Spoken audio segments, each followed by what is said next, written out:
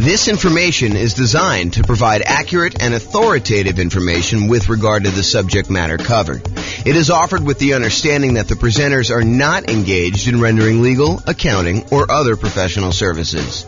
If legal advice or other expert advice is required, the services of a competent professional should be sought. Welcome to the Concord Real Estate Investing and Real Estate Financial Planning Podcast. Learn all about investing in real estate in Concord, California, with a combination of real estate financial planning and modeling with numbers specific to Concord, plus syndicated, more generalized recordings of live and pre-recorded real estate investing classes, not all of them specific to Concord. Be sure to stay tuned after the podcast for a message from our sponsors. Well, good afternoon and welcome everyone. I am your host, James Orr, and I have a very special class for you today. This is a class where I get to introduce you to a brand new spreadsheet I've been making. I made a version of this, not in Excel. I made a version of it as like an infographic in PowerPoint, probably 6 months ago or so. And I finally got around to converting it to Excel, making some small modifications to it, and I am continuing to work on it. I'll give you a link to download the spreadsheet so that you guys can use it as well. But we're going to talk today about ways to speed up achieving financial independence. And I'm going to walk you through some of the thinking tools I have and some of the visual aids I have for figuring out how to improve the speed, how long it takes you to become financially independent, using whatever resources you have. So if you were normally on a path to get there in X number of years, the idea is how can we shorten that for you and get you there faster? And we'll talk about some things related to that, like increasing risk by improving speed, because sometimes it's a trade-off. And while I was preparing this class, I actually thought of a whole separate series of classes I'm going to do. I probably will do the first one in that series, sort of like an intro to this topic, tomorrow, because I was like starting to add some slides, think about how I was going to do it. And I ultimately ended up saying, okay, this is really its own presentation because I'm going off on this really deep, very interesting, but very deep rabbit hole. And so I'll get to that probably tomorrow. If not tomorrow, then soon. And I will share with you some of my other thoughts on some other really cool new tools I'm making for that as well. But today we're going to talk about ways to speed up achieving financial independence, a new tool I created with this other spreadsheet, and we'll kind of jump right into it. So let's get into it right now. So first, what is financial independence? Financial independence is when you can, in quotes, safely live off of your investments. And when I give you that definition, you're like, okay, yeah, that seems reasonable to me. You're financially independent when you don't have to work anymore and you can safely live off of your investments, the investments that you have there. And yeah, that makes sense. But it doesn't really make sense because that is more of a generalized definition of like what it means to be financially independent. And it's not a mathematical definition of when are you financially independent? What is the math behind becoming exactly financially independent? So what I did is I came up with the math version of what is financial independence. And really what it is, it's when all of these things contribute enough money so that they cover your expenses or your desired amount of money that you want coming in. So financial independence is really when, one, the net positive cash flow from all of your rental properties, that's all the income from your rental properties, rent, and anything else you're collecting on the property, minus all of your expenses, including vacancy, the principal and interest part of your mortgage payment, taxes on your property, any private mortgage insurance payments you're making, especially if you bought a property as a nomad or a house hacker, any insurance payments you've got on that, any of the maintenance you need in order to maintain the property, and property management. So once you take all the income, you subtract out all those expenses, what's left over is your net positive cash flow from rental properties. And because I'm going to be talking about something else, I don't usually add this to this definition of financial independence, but because I'm going to show you it on another spreadsheet that I made, I will also tell you that this is also the section for business income. So if you have a business that is not relying on you to work there, you are a passive owner in the business and you're getting passive income coming in from that net of all expenses, that's also what is included in this number one section. This number one section really should say business income, and real estate rentals just happen to be a business that we talk a lot about. And so I made it its own special category, but really this is all your business income here. Net positive cash flow from business income, including net positive cash flow from rental properties. And the rental property one includes all your income minus all your expenses, including vacancy, principal, so on and so forth, which I already covered. So number one, net positive cash flow from rentals and also business income. Number two is any invested assets you have. If you have money invested in stocks or bonds or, anything else like that, any money you have there times a safe withdrawal rate, which we'll get into what a safe withdrawal rate here is a little bit later, but times your safe withdrawal rate is money that can contribute towards you being financially independent. So if you have $1 million invested and you believe in a 4% safe withdrawal rate, which I'll get to in a second here, that is $40,000 a year that you can then use to be considered financially independent. That contributes to the income to see if you qualify as being financially independent there. Okay, so that's number two. Number one was income from rental properties and the other business. Number two is invested assets times safe withdrawal rate. Number three is any passive income you have coming in from Social Security. Now, if you're trying to do this financial independence thing way before you can collect Social Security, you won't be able to rely on that until much later. But some of you are listening to this, you're like, hey, look, I'm going to collect Social Security in 5 years, or I'm already collecting Social Security. And so you can count that as part of the passive income that you've got coming in as to whether or not you are financially independent. So passive income from Social Security. Similarly, if you bought any annuities and you're able to collect on those annuities now, if you're getting any like monthly or yearly proceeds from your annuities, those can count towards you being financially independent. And then number five is passive income from pensions. So if you have a pension and or Social Security, then you can actually count the income you have income from your pension as part of being financially independent. So those are really the 5 areas of income we're counting. And if the sum of all 5 of those exceeds the amount of money you need to live on, or the amount of money that you desire to have coming in, maybe it's not necessarily just live on, maybe it's live on plus you still want to continue saving for something, then you can count whatever money. If that exceeds the amount of money you need, then you are considered financially independent. That is a more mathematical definition, more than just when you can safely live off your investments, right? We want to know more about like when dollar amount wise, we actually are financially independent, not just like in this generic sense. And so that's why we define it that way. So how do we speed that up? How do we get there faster? I'm going to knock out the 3 kind of like really easy ones right up front: pensions, annuities, and Social Security. And then we'll dig into all the other details, but I want to just get these out of the way. So pensions.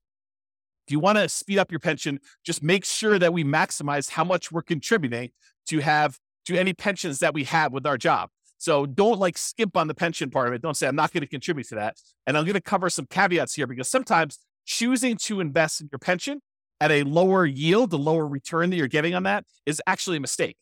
And you could look at it as, look, if my pension's only earning me whatever it is, like when I think about like how much I'm putting in and when I'm actually going to get out when I'm able to collect the pension, and I calculate that to be about 8 to 10% or whatever it ends up being, and you can go invest your money somewhere else and get a 15, 20, 25% return, and maybe even get it earlier than when your pension would start, then maybe you don't want to fully fund your pension. Maybe you want to choose to opt out if you can at your job and not do that. Now realize sometimes we go and we're like, hey, look, I'm not going to do the pension because I think I can get these higher returns, but then something happens where those higher returns don't actually come to fruition, where they don't actually appear. You thought you were going to rely on all this real estate stuff, and the real estate stuff didn't work out for whatever reason. Now you don't have a pension because you stopped doing that. So you got to be careful that you're not trading off some speed with increased risk and then end up regretting it later because you didn't do some stuff that was sort of like your baseline safety net sort of stuff later. Okay. So pensions, that's number one. Annuities, we can buy, single premium immediate annuities, or you could do like, annuity payments over time and do that. If we have the cash, and if you want to do the single premium one, if that's going to get you over the edge, like let's say you've got, I don't know, whatever it is, $8,000 in money coming in from all of your other assets. And you're like, look, I'm about $2,000 short to having the $10,000 a month that I really need. And I have this big lump sum of cash sitting over here that I'm not doing much with. I could take that lump sum of cash, buy an annuity, convert that to some type of monthly or yearly income, and actually get myself over the hump of being financially independent by taking assets, cash assets, and deciding to buy an annuity with that. And if the return is good enough from those, you can choose to do that. That may be a way to speed things up. If you're unable to find another investment that's going to give you the cash flow you need, maybe the annuities would exceed your whatever you want to use for your safe withdrawal rate, your 4% safe withdrawal rate, or 3% safe withdrawal rate. The annuities, especially if you're older, could be higher than that. And so you may choose to do that in order to get you where you need to be as a possibility. And finally, of the ones that we're going through really fast, Social Security. Make sure that if you are contributing to Social Security, that you are doing it and that you're going to be able to do that. Now, in some cases, you have some choice as to how much you earn or how much you contribute to Social Security. And I'll give you an example. It's not like for just employees. This is for like if you own a business and you're making a certain amount of money in your business, and you can decide how much of the income you want from your business to show up as wages, how much to pay yourself as a reasonable wage for the job that you're doing versus taking money out of the business as profit. Because with the ones where you're paying wages on it, you're usually having to pay a Social Security payment associated with that. The ones where you're taking as profit, you usually don't have to pay Social Security payment. At least that's my understanding. I'm not a tax expert. But you could choose to take a certain amount as wages and pay the Social Security versus taking more money as profit. So you could decide within a reasonable degree. You can't say, I'm taking no wages, I'm going to put all my money in profit. I think you'd get challenged from the IRS in that. And so you could decide to take how much you're going to take in wages as to how much you're contributing to Social Security. And if you wanted to, you could choose to maximize the Social Security benefit so that you get the most out of Social Security later on when you're able to collect on it. And you'd want to go do that math and see what makes sense for you in your particular situation. So be careful, though, that you don't deliberately minimize or avoid paying Social Security and then regret it later. Similarly, what we talked about with the pension discussion as well. Okay. So how do we speed up those pensions, annuities, Social Security? Really, it's just about contributing to those and making sure we're doing it. Okay. And I did mention this while we were talking about that, but I just wanted to point it out to you that the returns you're earning on pensions and annuities and Social Security might be lower than what you think you can get or what you actually can get in these other investments outside of those options as well. So while we may or may not while there may or may not be a somewhat reliable source of money returns later, focusing on the pensions, annuities, Social Security, they may not be high enough to improve your speed. And so you may choose not to invest in those, or you may choose to reduce your investment in those, or do sort of like a hybrid where you're only investing a certain amount, and then you're taking the larger proceeds of your money and you're investing it somewhere else. And we'll talk about that. So here's the new spreadsheet that I hinted at. I call it my financial independence, asset allocation, and cash flows engine. And really what it's about thinking about financial independence for you and how you're determining where you're investing your assets, and specifically how the cash flow engine works, where the money you're earning from your job and all your other investments, where are you taking that money that you're earning from those? And then where are you bringing it all the way back around to the front of the engine and putting it in as fuel for your investments to grow even more? And then you're getting more out on the other end, and then you're keeping going around and around, and you have this like engine, this cash flow engine, where you get investments, you buy the investments, you then get the investments to earn some type of return, you get money thrown off from those investments, and you take that money and you bring it back around to the beginning. And so this is a visual tool to help you understand where you're earning your money, where it's all coming from, what are the sources of all of it, and then what are you doing with that money once it comes out of the cash flow engine? What are you deciding to reinvest in? And if we know approximately what the returns are for different kind of like, I don't know, buckets, they're kind of like the dotted lines around certain areas. Do you know the returns you're earning from certain ones? We can choose to say, okay, I'm going to take the money I'm getting from these 3 or 4 or 5 sources, and I'm going to put them back into source number 4 or source number 6 or source number 8 or source number 9. And we could visually do that so you can understand it. This is a brand new spreadsheet. I'm sure there are errors in it because I just released it. I just made it and I've not tested it. It's not been brought out into the public. It's not been shared with anybody. And so you're welcome to go download it, but realize, depending on when you're listening to this, I'm recording this. I don't even have my watch up. October 24th, 25th, something like that, 2023. And so if you're going to watch this and you're relatively close to that date, realize it's going to be new. And the longer we get out from under it, probably longer we get away from my release date, the more likely I'll fix some of the errors, and we'll do that. Not saying that you won't find any, but there you go. So if you want to go download it, go to refp.info/FIAACFE. And that stands for Financial Independence, Asset Allocation, Cash Flow Engine. So refp.info, FIAACFE, and you can go download a copy of the spreadsheet and you can kind of use it, do your own numbers on it, and do that. But let me walk you through some of the ideas, and we're going to talk about how we can use this visualization in order to speed up you becoming financially independent. Okay. So speed up your job income. So this is one of the sources. I just did a blow up of the spreadsheet here. This is one of your sources from your job income. Shows that how much you're making from your job and then how much you're actually investing from your job. So you have saved to invest. Part of the money, in some cases, you have a company match where the company says to you, look, if you invest, 1 or 2% of your income, we will match that dollar for dollar. So if you invest 1%, we will automatically add add 1% to it. And so you'll end up investing 2% total, 1% provided by you, 1% from a company match. And so you want to try to maximize that if you can and do the company match part. Sometimes you'll take money outside of that company match. Just that company may say, look, we're only willing to go up to 3% with that. So you do your 3%, investment. Your company matches it 3% as an example. And then any additional money, 2% more or 5% more or whatever you're investing from your job, you want to go and take that money. And that is the no match, the money that you're investing from your job that is not matched by the company to do that. And then any money here you're putting in Social Security, you can kind of just keep track of that mentally for yourself. So how do you speed up the job income? Well, increase your job income. Like decide to earn more, or get a job where they do a match or don't do a match. Or do one where they do a match, or they have some type of, stock options or something like that. Not just your regular job either. I'm also talking about a side hustle or two. For example, maybe you decide to go and do house hacking, where you go and you buy a property where you can rent out part of the property while you're living in it. As another example for doing that. Or maybe you decide to start a business part-time in order to generate more income coming in, and you do that. So not just your regular job, maybe other jobs as well. If you're really trying to speed things up, that is a possibility for you.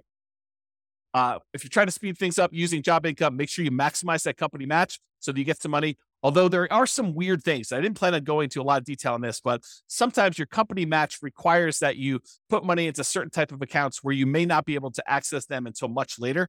And so realize that if you're trying to speed things up and become financially independent, maximizing money in your company match may be money that you can't use right away. And so you'll sort of have to keep that off in the distance until you're able to qualify for it at age 65 or whatever it is that the rules are for you. So you want to increase your company match or maximize your company match. You may want to increase any money that you're investing on your own outside the company match. And if you're relying on Social Security and you have control over how much you take from Social Security, like you're the business owner and have some control over wages versus profits, then minimizing Social Security may be faster, but at the cost of the amount of Social Security benefit later, which may be more risky or less conservative if something goes wrong with the investments you're making outside of the Social Security option. Okay. So just realize that. All right. So that's the first one. We talked about income. Now let's talk about properties. So in my mind, I've grouped properties into three primary groups because we really do look at properties in three distinct ways. First one is a really obvious one, the owner-occupant properties. These are properties that you live in.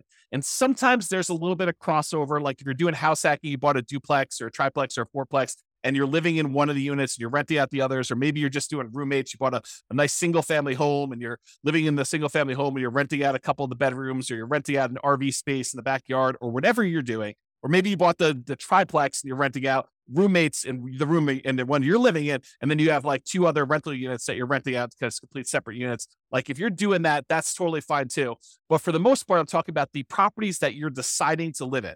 And most of the time, we're not getting any type of cash flow or cash flow from depreciation from that. And we're usually not taking advantage of the appreciation, the property value going up, or the fact that we're paying down on the loan, because that really doesn't count until you pay the property off, and it totally reduces your housing expense. So, and I'll go into that in a lot of detail in other classes, but usually that does not contribute towards you being financially independent unless you take that property and you're using it, like we're going to use other properties here in a minute, as sort of like a rocket booster in order to gain some equity, have the property value go up, pay down your debt, and then you eventually sell that property. Or you take the property that you lived in for a year or two or three or four or five, and you then convert it to a rental. And in those cases, you could use the assets you're committed there. But if you're just keeping them as an owner occupant, we don't really use those a lot as returns coming out of there that we could reinvest. Okay, so it really would need to move from being an owner-occupant property to some type of investment property or something like that, or selling it, which I didn't show in here, although I did make a note. Not show could sell owner-occupant properties for tax advantage capital gains. And there are some tax advantages of selling an owner-occupant property for your primary. Okay, so the first group was that owner-occupant properties. The next two groups are properties, investment properties that you buy that you intend to keep forever for cash flow. And then the next group is investment properties that you buy that you intend to sell for capital gains. Here's the general idea. There are some properties, rental properties, that you plan on buying, that you plan on keeping in your portfolio through retirement, and you plan on just having those puppies cash flow and generate cash flow to you that you intend to live on. That's one type of property. Those are the keep for cash flow properties. There are other properties that we're buying that maybe the cash flow isn't great, or maybe the property is not one you want to keep in your portfolio for a long period of time, but it is a property that you intend to buy because the return on it is so attractive. And it's a property that you intend to keep maybe for, a month or two and then quickly flip, or maybe you want to keep it for 6 months or a year or 5 years or 10 years or 20 years, or until you get to the point where you have enough properties, enough equity in them that you could sell off the ones that you planned on selling and use the proceeds in order to pay off the ones that you want to keep for cash flow. So there are some properties, though, that we plan to sell for capital gains. And so those are a separate group. The ones where we plan to keep for cash flow, we're primarily focused in on the cash flow from those, although you can access the appreciation of debt pay down via some refinancing or doing a HELOC on those. The other ones, we may get some cash flow and cash flow from depreciation while we're holding them, but really the intention of those is to capture the appreciation, the debt pay down from those, and then use that money elsewhere, come out of the engine and invest somewhere else in the property. Okay, let me check my notes to make sure I covered what I wanted to do. Okay, so some properties you'll own or occupy, talked about that. Could still do house hacking, talked about getting roommates or buying a duplex, triplex, or fourplex. And that could be like a side hustle, right? The income you have coming in from doing a house hack is almost like getting a second job, if you think about it, right? I mean, if you went out and you got another job delivering pizzas and you earn $600 a month, isn't that sort of like, renting out a bedroom or renting out a garage space or renting out an RV parking spot on a property and getting another $600 a month? It's just you're not doing as much manual labor in order to have someone else living in an RV space or renting out your garage or, renting out a room in your property and you're collecting money on that. So it's like a side hustle. It financially contributes $600 to your income, just like another second job would. Okay. And maybe even some tax advantages of you renting out part of your property, as you'll probably get some cash flow from depreciation for the part of property that you're renting. Okay. So we can still do house hacking, talked about that, and or the nomad strategy. If you decide to do the owner occupant property where you buy a property as an owner occupant, get owner-occupant financing, usually low or nothing down. You get owner-occupant interest rates, which are usually a little bit better than investor interest rates. You buy the property, you move in there, you have to live there for at least a year. It's a requirement of the lender that you stay there for at least a year. And then once you're done living in the property for a year, then you can convert that property to a rental, buy another property as the owner-occupant, put another 3.5% down or 5% down or whatever you're going to do, then move into that property, live there for a year, and continue this property, acquiring rental properties with little or nothing down as you continue to acquire each one. And then you move them into either keep for cash flow or sell for capital gains as you do those. So that's the nomad real estate strategy, where you buy a property, live there as an owner-occupant for at least a year, then you convert it to a rental. The reason why we do at least a year is that is a requirement of the lender. You cannot buy a property as an owner-occupant, move in, and then move out before a year is up and convert it to a rental. It's called loan fraud. So do not do that. You have to stay there at least a year. It's a document you'll sign at closing when you get your owner-occupant loan. It's why they will give you an owner-occupant low down payment loan option with a better interest rate, is because you plan to owner-occupy it, and the requirement is a year. If they change the rules and tell us it's 2 years, we'll start teaching 2 years. Right now, it's a year, so use a year. Okay, talk to your lender about that. We talked about that. And some properties you want to keep as long-term rentals. That cash flow goes toward the goal of financial independence. Some properties you want to sell for capital gains. Some of the cash flow while waiting the sale, where you'll capture and redeploy the equity you get from the property. Property goes up from appreciation, maybe some forced appreciation because you bought it at a discount or you did some work on it, and then property gets paid down a little bit on the loan. The difference between what you sell it for minus all your costs and taxes and stuff like that, minus what you owe on the property, is going to be that money that you're going to be able to redeploy as part of your cash flow engine in order to do this. Similarly to what we just talked about with all the real estate, because real estate is a business, as I discussed, we're talking about businesses here. So you basically have a business where you're getting cash flow, your profit from being in the business. Now, this is, if you have a job, you put your job income up on top in the spreadsheet and you get this business cash flow coming out as profit here later. Eventually, you may decide to stop working your job, but maybe you still own part of the business and you get profit from the business in the form of dividends or whatever else they're going to do there. And so you kind of keep this as there. So it allows you to kind of keep track of that there. Okay, now let's talk about safe withdrawal rate, because I'm about to go talk about the invested assets you've got and other things. And I want to mention what safe withdrawal rate is and kind of give you a very brief definition of what this is. We could really do like a 2-hour class on safe withdrawal rates. In fact, we probably could even do more. Okay, so what's safe withdrawal rates? SWR. It's how much you can, in quotes, safely withdraw from money that you have invested in things like stocks and bonds and likely not run out of money. There's no guarantee that you won't run out of money, but it's likely based on historical data. So a guy named Bill Bengen did a bunch of math and he came up with this idea that, hey, how much money can I take out of a client's portfolio where they are really unlikely to run out of money over a 30-year period or something like that? And so he looked at a bunch of different starting points using like historical stock market data, and he came up with this idea of a 4% rule. 4% rule basically says you could safely withdraw 4% of the amount that you start with, and you are very low probability likely to run out of money using historical data. Who knows what the future will bring, but usually the future looks similar enough to the past where he's saying, okay, look, based on historical data, 4%, most of the time we can get away with doing that. In some cases, we actually end up running out of money over a 30-year period, but 4% seems pretty safe to do. Then the Trinity study came out. It was 3 professors from Trinity University, Philip L. Cooley, Carl M. Hubbard, and Daniel T. Walls. And if you want to read the Trinity study, you can go read it at refp.info/Trinity. It'll take you right to the PDF. You can go read the whole thing.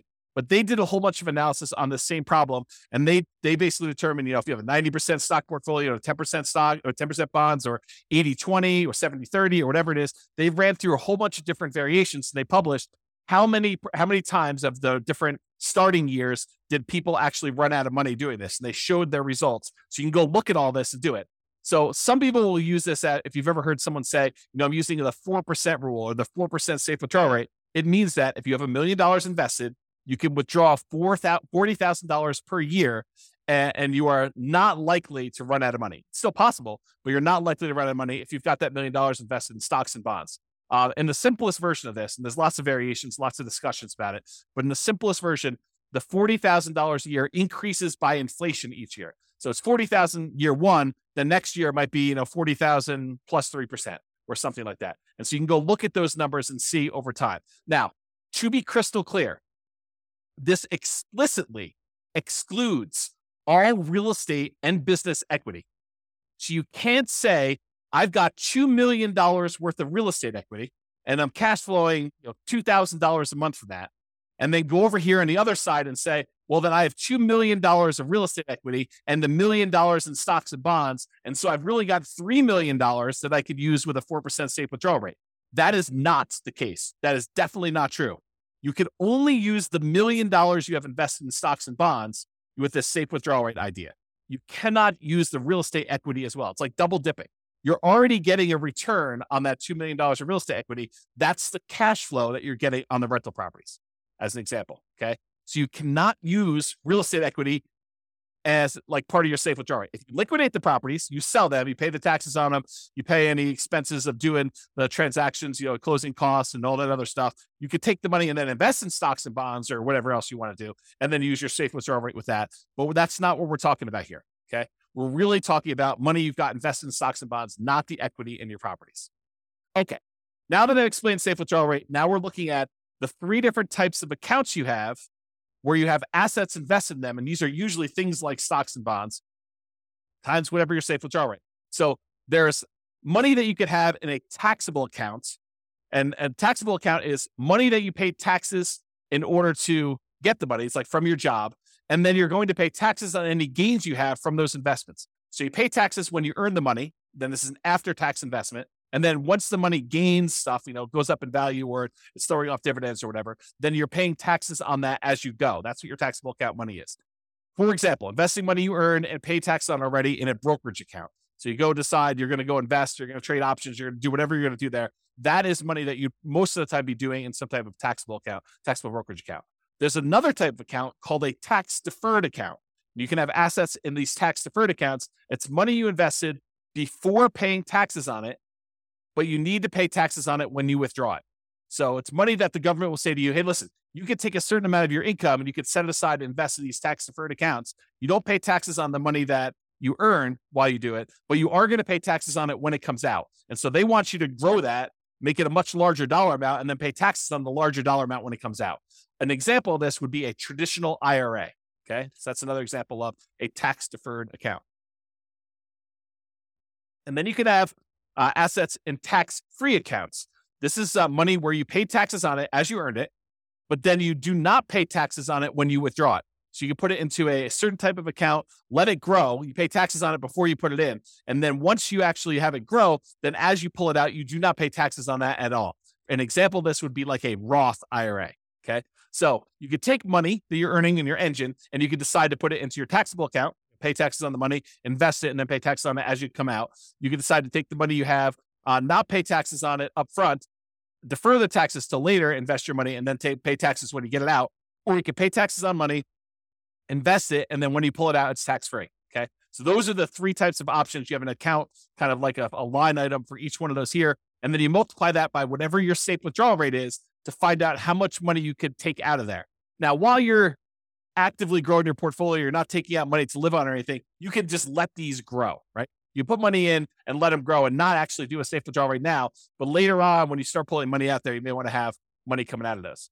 And then another one here is annuities. How much you bought in annuities, that you have the value of the annuities here, and then the annuity payout rate, you can calculate how much you're actually pulling out of there when you do the annuities. Okay, so besides earning more money from your job, from side hustles, from starting businesses, and reducing your expenses, your personal expenses, your business expenses, including taxes on both your personal and business expenses. So like, how can you go ahead and save more money by earning more and spending less, which both are really, really important. Okay. Like this is not like a trivial thing, but besides those, how else can we speed up financial independence? Well, it's really about what you do with the money you've got coming from your assets, like how we go and deploy the things that are coming out of the engine, the sources of the money that you have to invest. You know, when we talk about the engine, it's the money in, all the money that you've got that you're investing in your assets. Then what happens when you get returns, and what do you do with all this money coming out? Sure, there's job stuff where you're getting some money and you're saving it like there. But really, what are you going to do with like cash coming out of your businesses and the the money coming out from like your properties growing in value if you decide to do a refi or HELOC or whatever, or if you decide to take money and you sell a property or doing all that, or any money coming from your business or the safe withdrawal rate money you've got coming out. Like, what are you doing with all of this money? You're like thinking about like, where do I deploy it and how do I do it? So we're really focused on the sources of money out, all these little green letters in boxes there. So let's talk about the money to invest. What do we do with this money to speed up financial independence? And these are all the different things that we have money coming from. So the job, you've got some money coming in when the company matches your money, the money that you're saving that the company does not match, any of the cash flow properties that you own. You could decide to collect money now in the form of cash flow and then cash flow from depreciation. If you decide to pull money out of those properties, you're primarily keeping for cash flow, like you do a cash out refi or you do a HELOC. And then if you have properties that you're keeping primarily to sell for capital gains, you might get a little bit of cash now in the form of cash flow and cash flow from depreciation. But then if you sell the property, there are certain proceeds you can get where you pay the taxes on it and you can invest in whatever you want. Or you could decide to defer your taxes, do a 1031 exchange, and reinvest that money in more rental properties, like kind investments. So you could do that. Or if you decide instead of selling the property right away, you can access the equity you have in those properties with a loan temporarily and do a cash out refinance or HELOC, just like we did with the ones where we were keeping for cash flow. And then the business income you've got there, you can use the cash flow from owner profits. Then these invested assets times your safe withdrawal rate. We've got the tax withdrawals, tax deferred withdrawals, and then tax-free withdrawals from those three different sources, your annuities, your Social Security, and your pension. So those are the different sources of money to invest that we've got there. So what do we invest in? Like, we take all this money out from all those different sources, and like, how do we go and speed things up, and what do we reinvest in? And part of it is this choice. It's the choice of, okay, we've got all these sources of money that we just went over. Where are we going to put that? How do we improve it?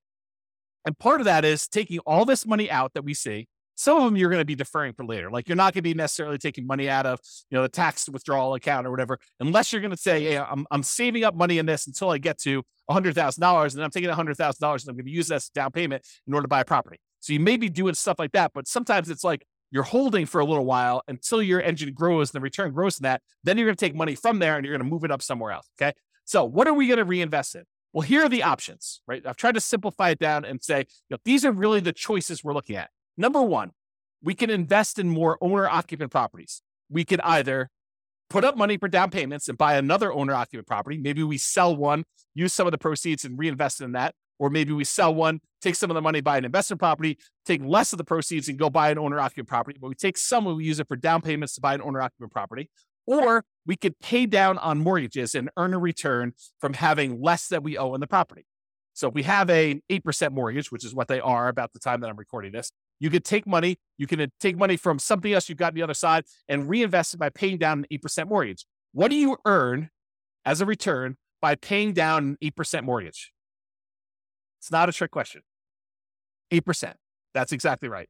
So if you're going to go have a loan, you're going to pay it down.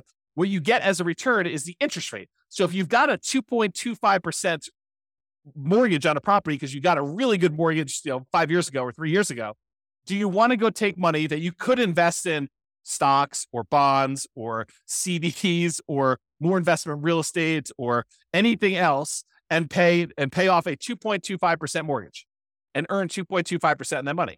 There are some cases where you might want to do that, but for the most part, you probably do not want to. You probably want to take that money and invest in something that's going to get you a higher return. But if you've got a mortgage that's at 8%, might not be the worst thing to do with all of your money, right? Like not to take all of it, but some of your money, take it and invest in something like that. Okay. So owner-occupied properties, you can either use it more for down payments to buy more of those, or you can pay down loans on your owner-occupied properties to do that. The other thing is you can keep for cash flow properties, the properties that you intend to keep for cash flow, you can use for down payments to buy more properties that you intend to keep forever and cash flow them into retirement.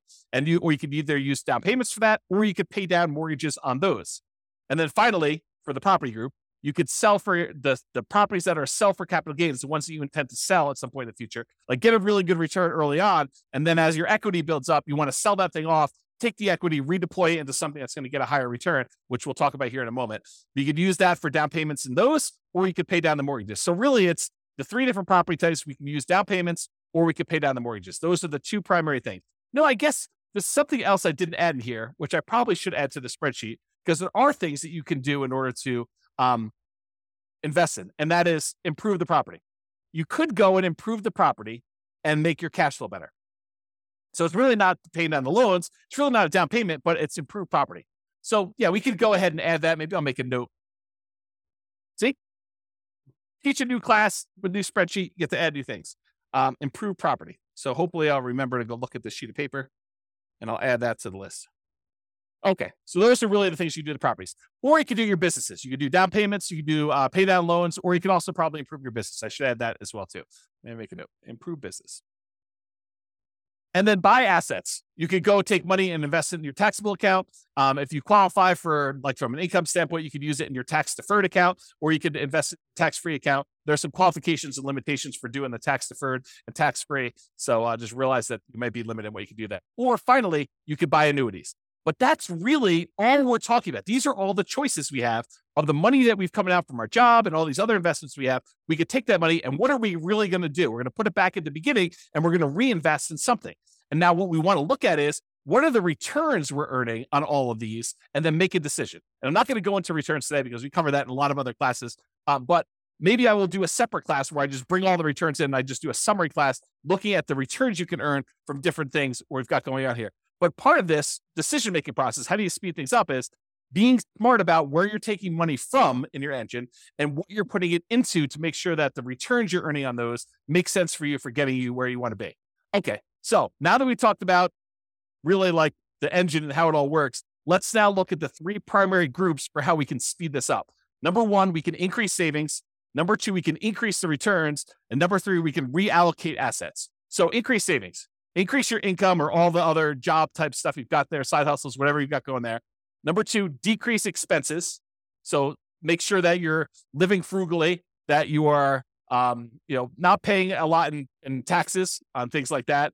You can also pay off properties, either owner-occupied properties where you're living in and reduce your living expenses that way, or on investment properties to reduce your expenses and improve cash flow. So those are all part of like the increased savings idea of doing things. Or you could utilize more of that company match if available. If you're only doing 1% and the company will match you up to 3%, maybe you should take advantage of a 100% return when you do the company match. If you invest 1%, they'll match your 1%. You just earn 100% return in that first year by doing that. And then maybe you look at how you can get it back out if you want to decide to do that. But utilize more company match if it's available for you as a way to increase your savings.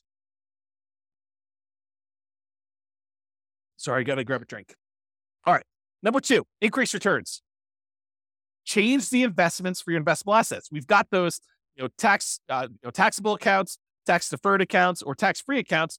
Change where you're investing. And maybe you were investing in a money market account there. Maybe you're investing in CDs. Maybe you're investing in bonds. Maybe you're investing in stocks. Decide to invest in something else that has a better return. Realize that there may be additional risk in doing that. So you got to weigh those, but change what you're investing in to improve your returns. And that could speed up how fast you're able to do it. You could go from investing in stocks to becoming a self-directed IRA and then go use that to invest in real estate as an example of a way to speed up your financial independence.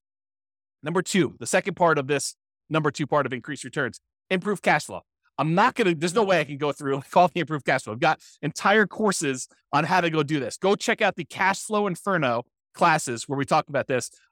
It's as of right now, at least you can access it for free. It's a bonus. refp.info/CFI, Cash Flow Inferno, CFI, refp.info, CFI. And in there, we have the 88 strategies for improving cash flow on rental properties. It's all part of like my concepts of the lowest monthly payment guarantee, how to minimize all the expenses when you're buying properties, both owner-occupant and rental properties, and then the maximum cash flow guarantee, all the different ways and strategies we have to improve cash flow and income you're earning on those rental properties that you have, and combine both those together. And it means that you're going to maximize and improve your cash flow.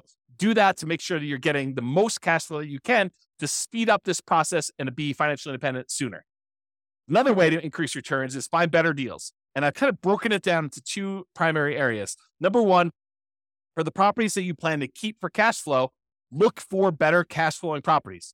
Maybe that means going to another market. Maybe that means being really patient. Maybe that means making very aggressive offers, whatever it means. Or maybe it means changing your strategy.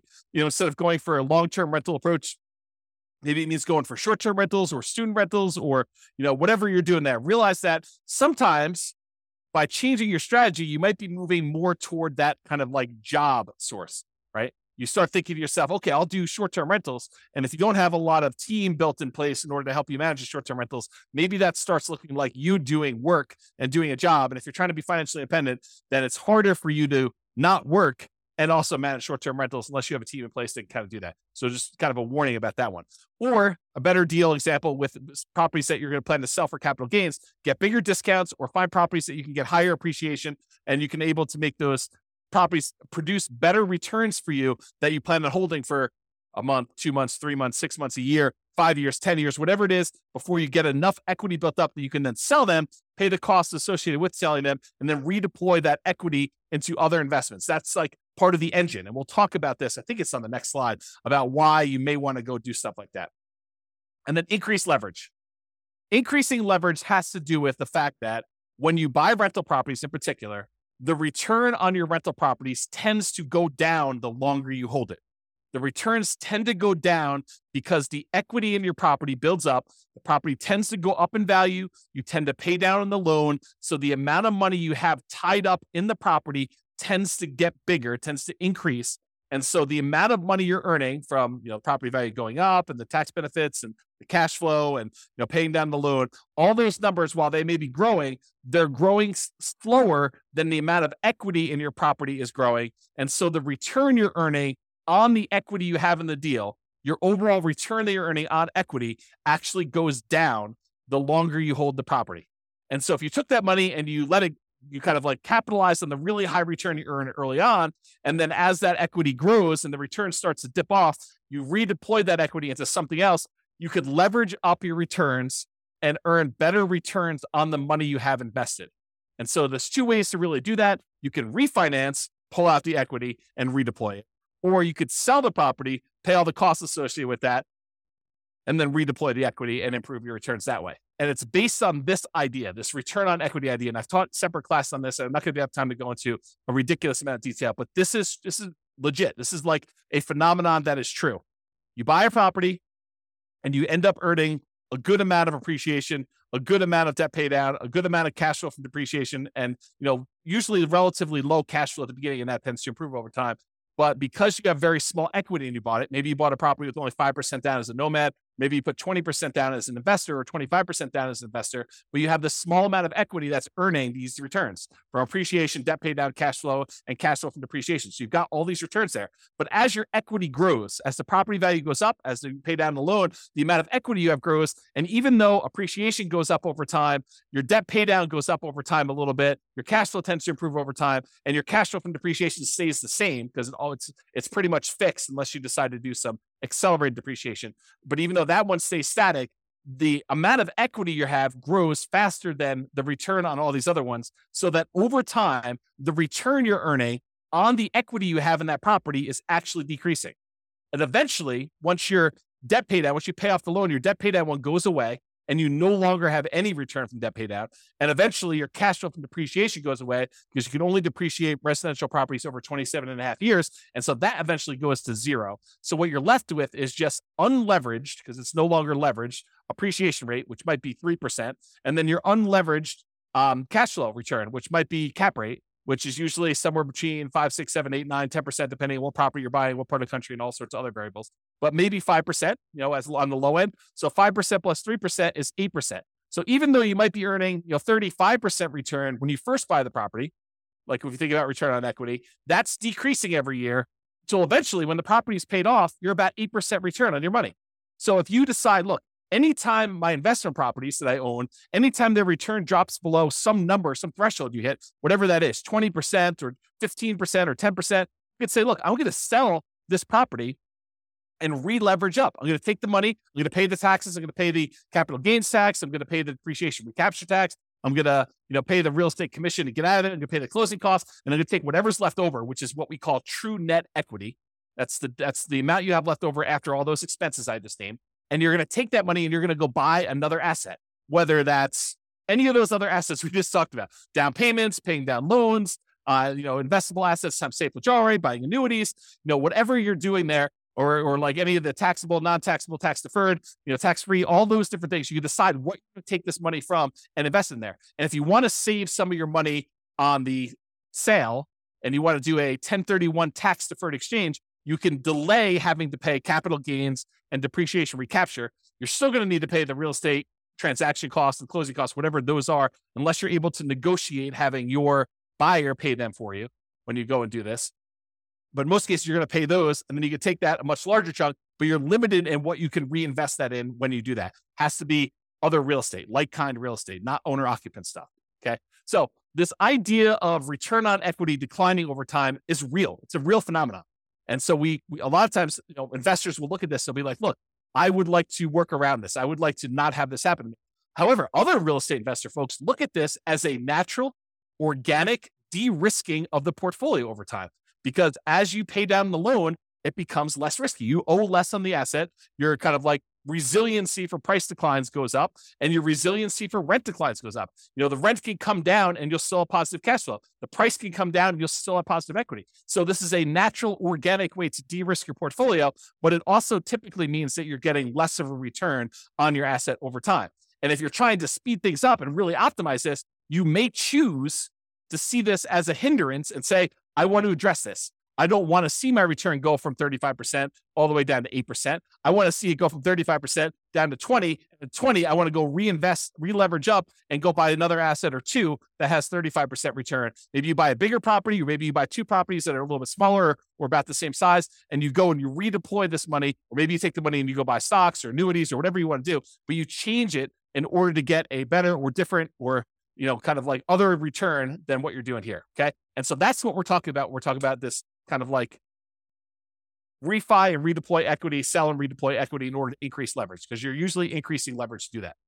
Or number three, remember we talked about the three options here: increase savings, increase returns, which we just covered, and now reallocate assets. Number three. So change the investments for the investable assets. So we had this before the other one, but if you were investing in bonds, maybe you decide to change it to invest in stocks. Maybe if you were investing in stocks, maybe you decide you want to go invest in options, or maybe you want to take it and invest in treasuries or bonds or whatever. You could change what you're investing in order to optimize for return, but realize that does change the risk characteristics of what you're investing in. You go from bonds to stocks, it's changing. The asset classes, the underlying asset class you're investing in is different. Okay. Or you could utilize some of our like deal alchemy strategies. If you've kind of not seen that course, it's another bonus course, refp.info/REAP/alchemy.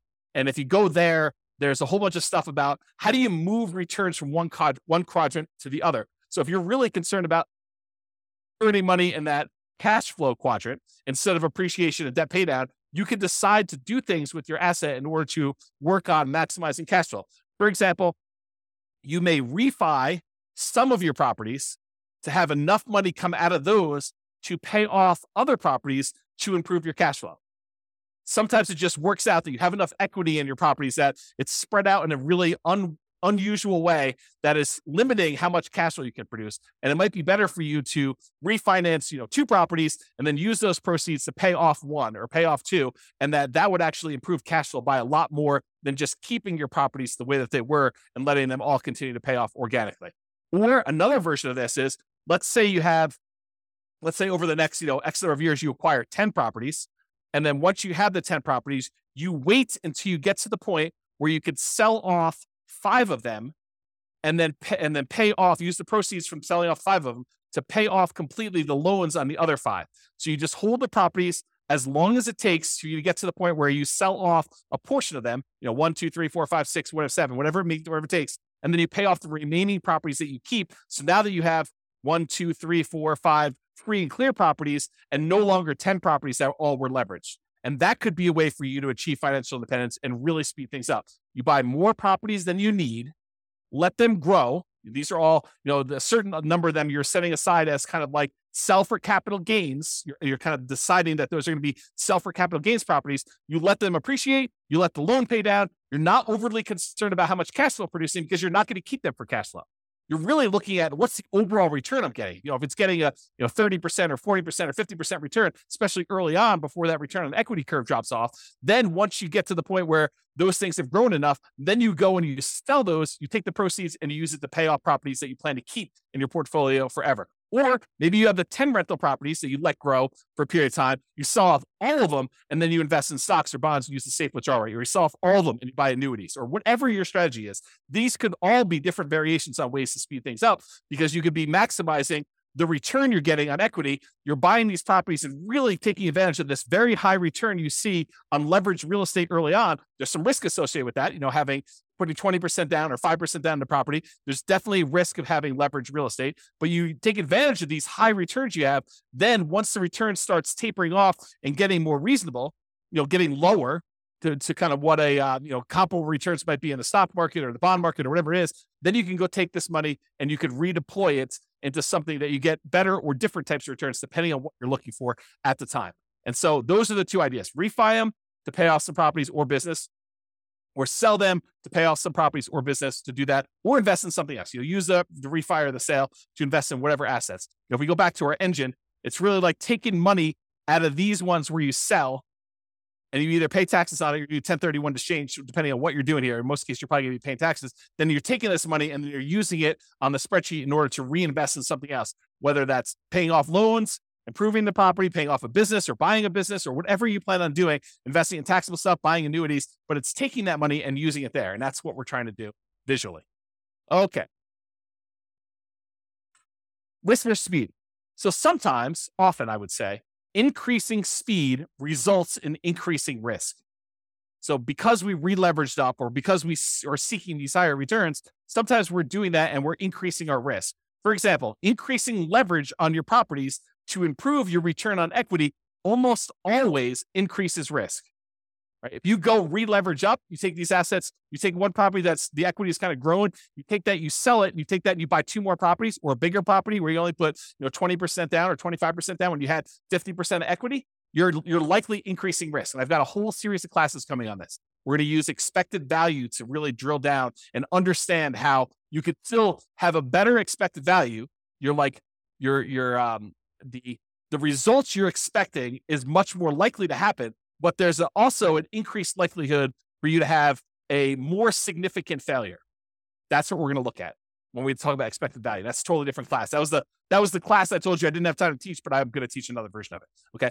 So for example, increasing leverage, talked about this, always increase. Many real estate investors will choose to de-risk the closer they get to their FIRE date, the financial independence retire early date. Because as you get a much larger asset base, having variations in that could impact. If you needed $3 million in order to be considered financially independent and you're getting closer to your deadline of when you want to actually be retired, then, if you have a portfolio that, could easily go up 10% or down 10% in value, and all of a sudden you see as you approach your date, the portfolio drops 10% and you need that 3 million and you only have 2.7 now, that's problematic. And so the closer you get to the date where you actually want to be financially independent and stop working, the less risky you want it to be, unless you're way above it, right? Unless you're like, okay, I need 3 million, I'm at 7 million. I don't need to de-risk that much at that point. But if you're close, then that's one of the more dangerous times. This is a retirement date risk. This is from Michael Kitces. Talks about the peak impact of portfolio size effect. Right as you're entering the period where you're going to stop working here, that this time period right before you hit your financial independence retire early date, that is one of the more dangerous times. And then right after that, once you retire, is one of the most dangerous times you have for what's called a sequence of returns risk, which we talked about in other classes, and I'm sure I'll talk about again, but I don't have time to go through it right now. If you want to go read Michael Kitces' article about this whole idea, and it's not real estate specific, it's more like stock market stuff, you can go to refp.info/redzone, REDZone, And you will see Michael Kitces explain this phenomenon to financial advisors. Good stuff for you to dig into if you're interested in this. But you'll see why it's most risky right before your financial independence date, and then right after with sequence return risk. They're slightly different risks, but they're related because it's based on your portfolio size. Your largest portfolio size, you're most at risk for that. Okay. So in conclusion, there are many choices you can make to speed up your journey to financial independence. And hopefully you're just starting to understand how this whole engine thing works of all the different sources of money you got coming out. Then what do we take that money and what do we do with it? What do we kind of move it back around to get it going in? And then when it goes in, it kind of comes out. And that's why it's an engine. It keeps repeating and it keeps growing with your returns there. So the choices you make about what you're taking with the money coming out and what you're putting it back into matter, and they can really impact the speed at which you're able to achieve financial independence. Some require more sacrifice and discipline to implement, reducing your expenses, saving more, getting a different job, doing side hustles. That's more work. It's more sacrifice, more discipline to implement. But some of them are mere distinctions at points of decision. Hey, and I'm going to take this money coming out of here. I'm going to invest it in this instead of this. And that can make a major difference.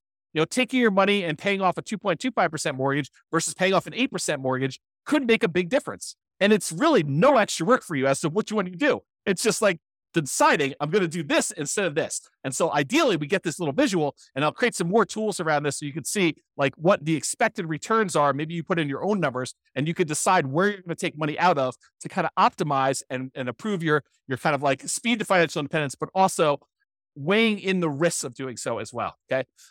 Speaking of risk, some of these ideas will reduce risk. Taking money and paying off loans with them probably reduces risk overall, provided you have enough reserves. You don't want to go risk your reserves to kind of pay off a property a little faster. Other choices will increase risk. Selling off properties and then re-leveraging up and only putting 5% down or 15% down or 20% down or 25% down when you had 50, 70% of equity in your property before that, that's going to increase risk for you. You're going to actually have like a significant uptick in a lot of the different ways that we measure risk. For real estate investors, the decline you see from return on equity is a legit phenomenon. It does happen. So be aware that most of the time when you buy a real estate investment, the best return you're getting is really early on when you're most leveraged. Okay. Even if it's not the best cash flow. And organically over time, what tends to happen is your cash flow improves, but all of your other returns drop off. Okay. So that tends to be what's going on in your investment. So if you're really trying to maximize returns, especially if you've got some of those properties allocated for sell for equity or sell for capital gains, then a lot of times your overall return is going to be much lower the longer you wait on that. So that decline from the return on equity curve is legit and something that some people will use naturally in their favor to organically de-risk their portfolio as they get older, as their portfolio ages. Some people are like, I want rocket booster returns all the time. So I want to use these kind of sell for equity properties or sell to refi to get at my equity kind of process and redo those things to really maximize the return on equity numbers at the cost of increasing risk. And we'll look at those here when we do a lot of the expected value stuff in future classes to do that. Hope you enjoyed today's class. Hopefully it's not too long. Have a great day, everybody. This has been James Orr. Bye-bye for now. With home prices up, mortgage interest rates up and rents up, but not quite enough to counteract the higher prices and interest rates. Cash flow on rental properties in Concord is harder than ever. Book a call with the Real Estate Financial Planner to apply our proprietary 88 strategies to improve cash flow on your rentals. See the show notes for a link to schedule your call and improve your cash flow today. If you're a real estate agent, lender, or professional in Concord that wants to help our real estate investor listeners, consider reaching out to learn about collaboration opportunities with this podcast. We'd love to add more value to our listeners by having you assist our investors buy, sell, and finance their real estate investments. See the show notes to schedule a call to discuss collaboration opportunities.